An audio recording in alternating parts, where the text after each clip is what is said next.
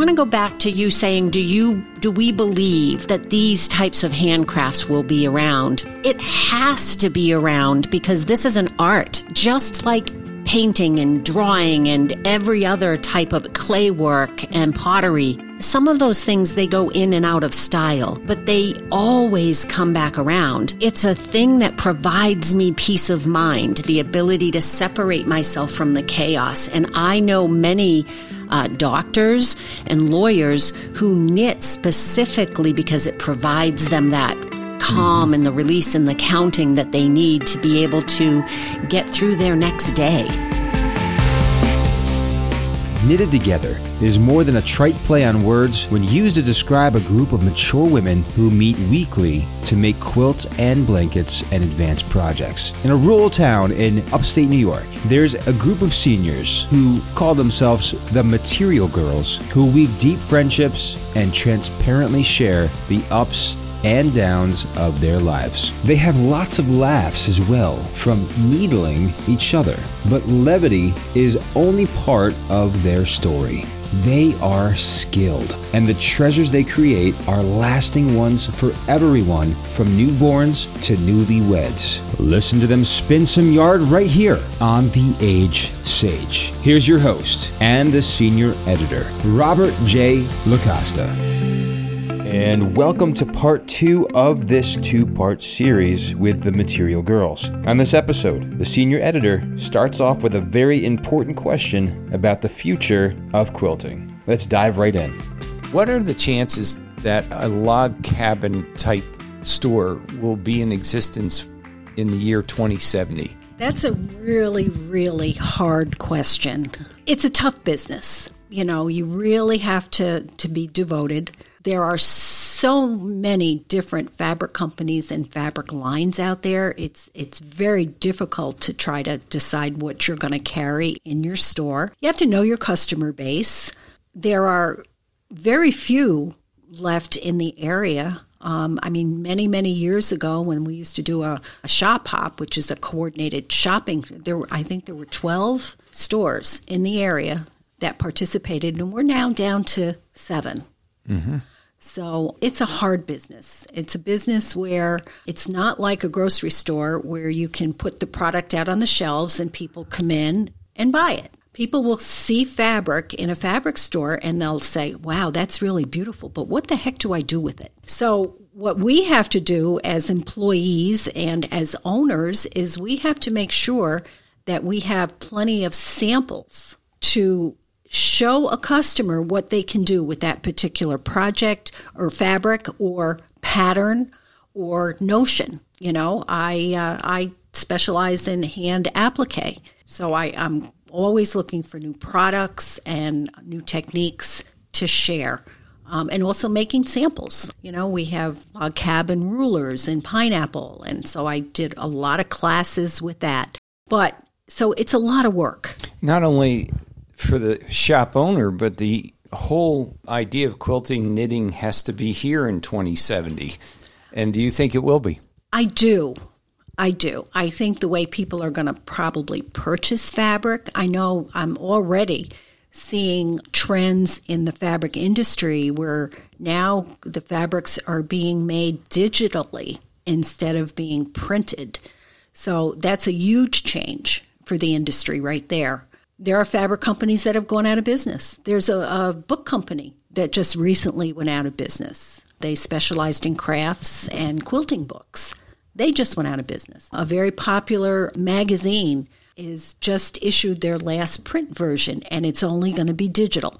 So I do think that the demand is going to be there, but I think the delivery method is going to change. Well, that's good news. I still think that there's, as I'm listening to you, I almost think there would be, not in a contrived way or manufactured way, but I think there would be a great potential for a group like this, even a one-on-one, for this to be kind of, you do it with your family, but I'm talking about mentoring.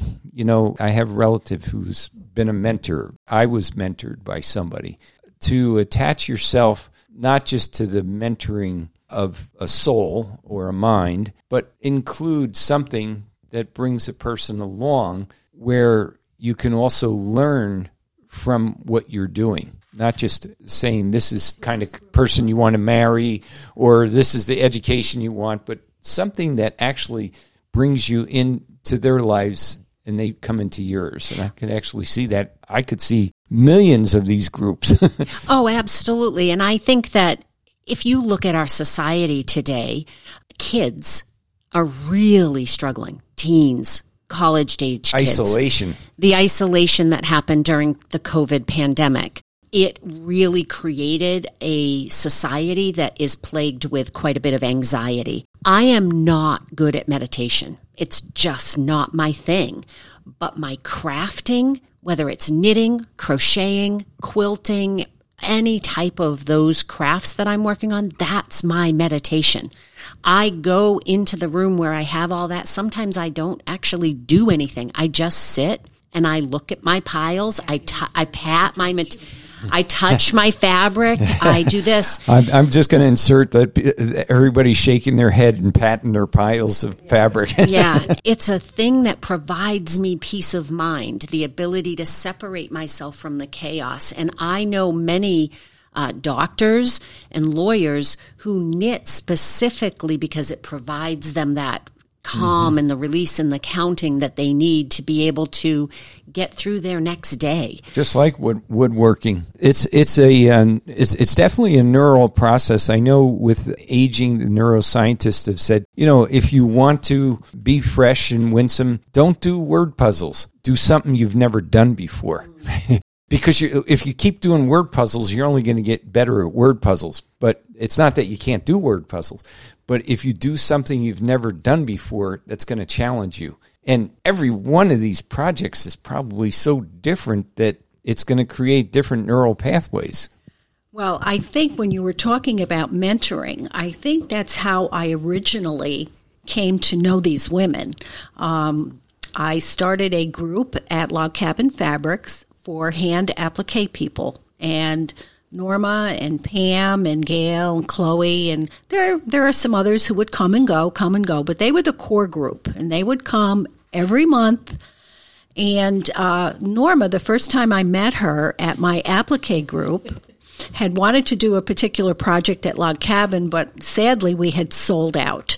So she went and she found another project to do, and she brings it into me the very first time that we meet, and I look at that project and I said, oh my, that's quite ambitious. And it was a very intricate applique quilt, all hand appliqued.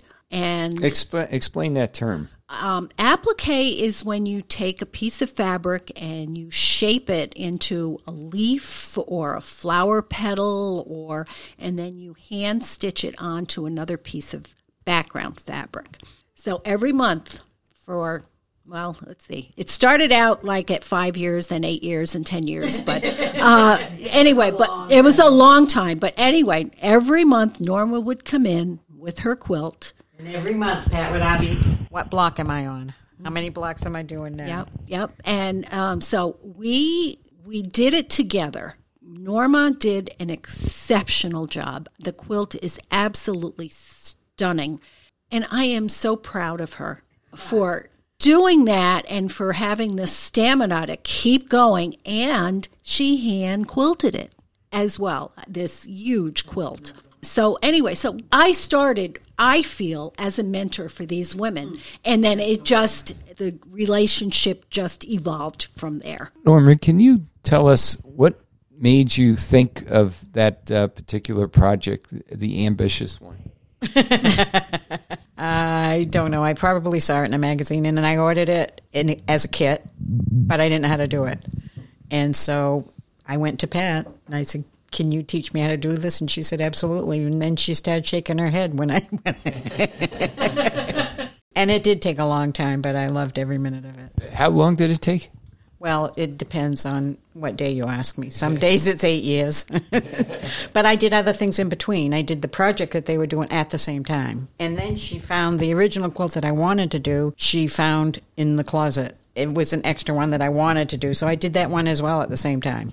Wow, this is just amazing. No, I was just going to say that I think that besides being a support group, it's very inspirational and motivating. Yeah, there's some wonderful words that describe, the emotions and the feelings that we have. But I like to think of it as being therapeutic too. It's calming. It's a type of meditation if you're chain piecing for, a lot of the baby quilts are small, but the other ones are pretty big. You could have 48, 36 blocks or whatever. But it's great alone time. I mean, and it's productive too to see that you have this really nice object. And I love to hear the oohs and ahs when I gifted a quilt. It just makes you feel good. And I started out giving.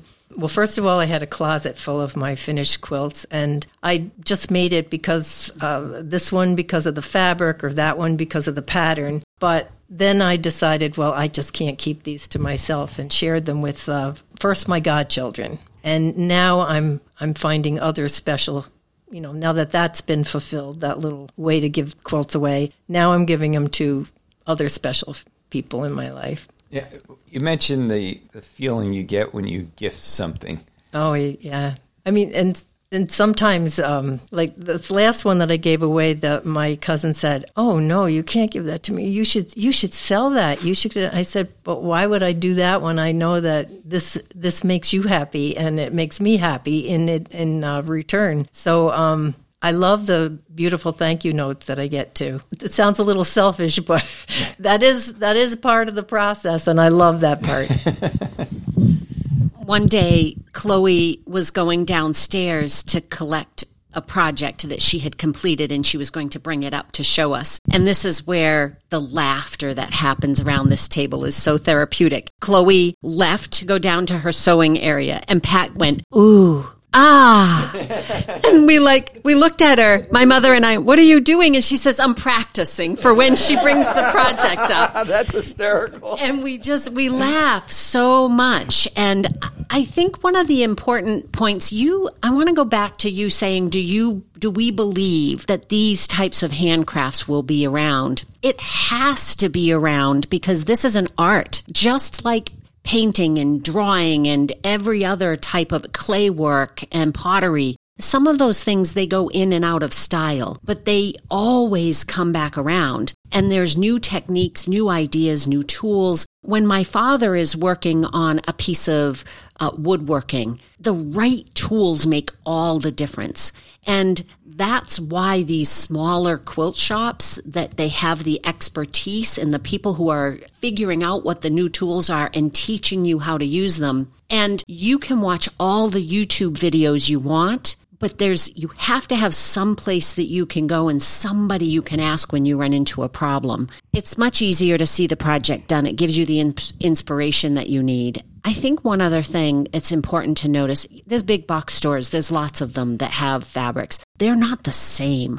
The quality of the fabrics that you get at a small boutique fabric store is head and shoulders above the other fabric. And if I'm going to spend hundreds of hours working on a project that I'm going to gift to somebody who is really valuable to me, I want to use a piece of fabric that isn't going to wear out in the next year or two. These quilts, some of these quilts that Pat talked about that are from the 1700s, they've been preserved. They are in museums because they are that. You take care of them. You take care of them because they matter, because somebody put their heart and soul into that project. I've given something away before to somebody that didn't appreciate the work that went into it. Ooh, that's hard. It's very difficult when somebody goes, "Oh, that's nice, thank you," and they put it to the side. What about, just made me think of the Shroud of Turin. You're talking about something of extreme value. And if God gave us something, especially for the scientific mind, such as the Shroud of Turin, when you give somebody, it's really giving part of yourself, essentially, is what you're doing. And that's an indescribable gift. And if you sold it, you couldn't put a price on it, right? So when the person asked you, "Why don't you sell this?" It's like, no. There are people that do that as a business to make quilts and sell them. Yeah, sure. But they're very expensive. if they're doing it right. And if we've given a quilt to a charity for an auction or something like that, you give it to them and you turn around and walk away. Yeah.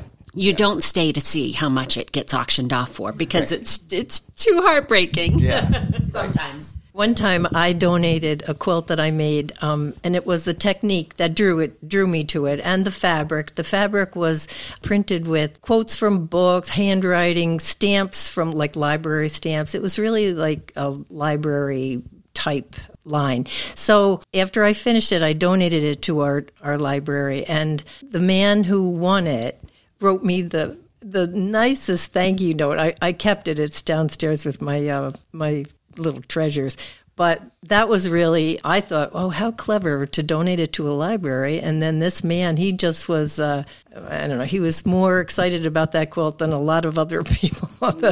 But yeah, donating them, I've done some to some charities. But again, I've gotten such nice feedback. They should have minimum bids. Well, the one, I think there was some scrapping that was going on over this one. They both, two people wanted it, and it was... Well, that's a good feeling. Only one person can win. I want to turn a corner on the knitting. I was holding my precious grandchild, and I didn't realize that the cap and the blanket were knitted by my granddaughter, so her big sister. So the 12-year-old had done that for the newborn. You know, I thought it was like one of these blankets that the birthing hospital gives to you, and find out it was my own granddaughter who did it, London. So what about knitting? Tell me a little bit about knitting. Well, I crocheted, but I always wanted to knit. It seemed like my favorite patterns were patterns that were knit.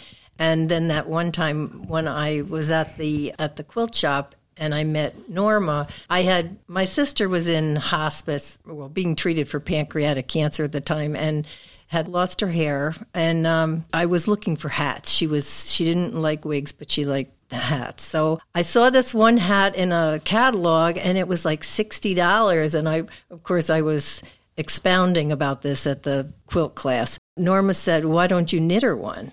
And I said, well, I'm left-handed, and everybody runs away from me after they volunteer to teach me, and they find out I'm left-handed. It's a done deal. It's over with. But Norma, she persevered, and wow, she did a fine job, too. We made the hat, and I made a blanket. Well, I don't know how many, 30 blocks, and they were all different, and she's a wonderful teacher.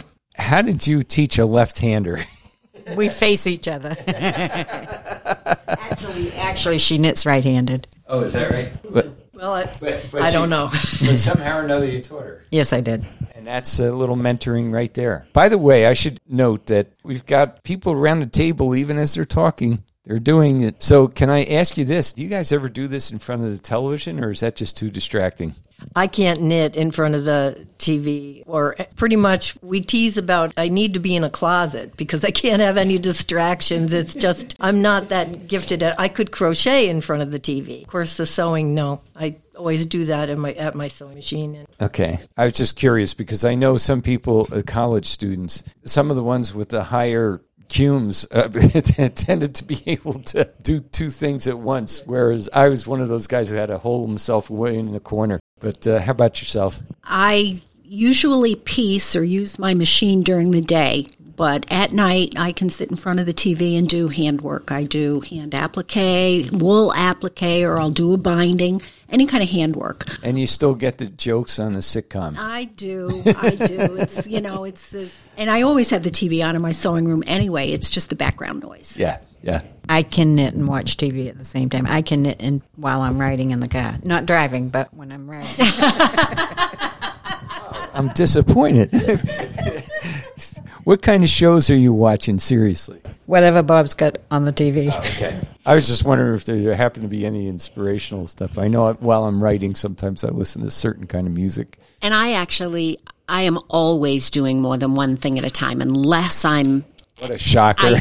I just am. I struggle to do one thing at a time. So if I'm at my sewing machine, I have my headphones in and I'm watching a Hallmark movie. If I'm in my chair in the living room, which my kids think I'm ridiculous, and I know the Hallmark movies, they're all pretty much exactly the same, and they get into a turmoil and there's a 7-minute resolution at the end, which is therapeutic for me because life is not quite that way. But I knit, I sew, I do any other types of things.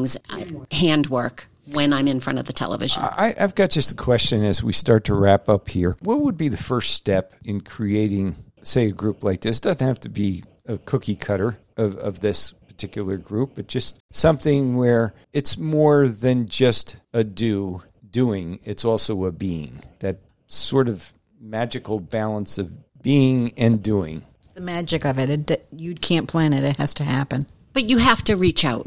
You have to be willing to ask. And even with social media, either go to your local fabric store or knitting store. There's people there. There's groups already there. Join one and see if it works, see if it meshes. And when you find somebody else that feels like a kindred spirit, say, hey, would you be willing to get together once a week? And they're like, well, yeah, that'd be great. I'd love to do that. Can I bring Jane along? That's a great point right there. Many groups get together monthly, bi-monthly, or whatever. You've chosen to do this for weekly. It's a month for quilting, once a month. At the store, yes. Okay. In addition, so what's the magic of once a week versus, say, once a month? The consistency. And my calendar is blocked off for this day, as is every one of us. And if we're scheduling, it's rare. For Gail is missing today. That's rare. And we miss her when she's not here. Mm-hmm. And we sometimes we'll FaceTime. If she happens to be up at camp or on vacation, we'll FaceTime that person. And but the consistency is key, because the minute you try to change it to a different day or time, it falls apart frequently. We did FaceTime during COVID. Chloe sat here. And during COVID, how long did it take you to get back together? About a year or so, or maybe more or less? No, as soon as we could. I think we even wore masks at first. Yeah. Okay. What were you going to say about the weekly? I was going to say that I think this works because, or one of the reasons that I think this works is that we don't just all have things in common, but there's no ego. You know, we don't have to be quiet while she speaks, or we have to listen to all of that about her. And it's like it's like a unit. Yes, no competition, exactly. And I get envy of everybody. Yeah, but it's dragon envy. Now I got a new term. It's just honest and open, and no hidden agendas, anything like that, because that would just be more work, and.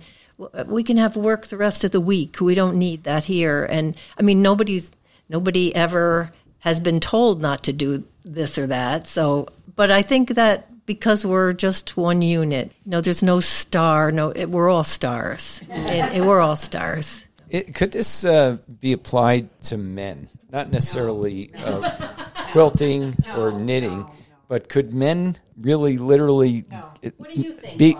Well, I'm just wondering. I'm envisioning the McDonald's club. The guys who are retired and they go down to McDonald's. But I can't see them wearing their hearts on the sleeve when there's another table right next door. We have said more than once that we just love our time together so much that we feel bad that men don't have that kind of camaraderie that we feel here. We don't think, they do. Maybe. I think women need women and men don't. The same way. Men don't need women? No, men don't need women.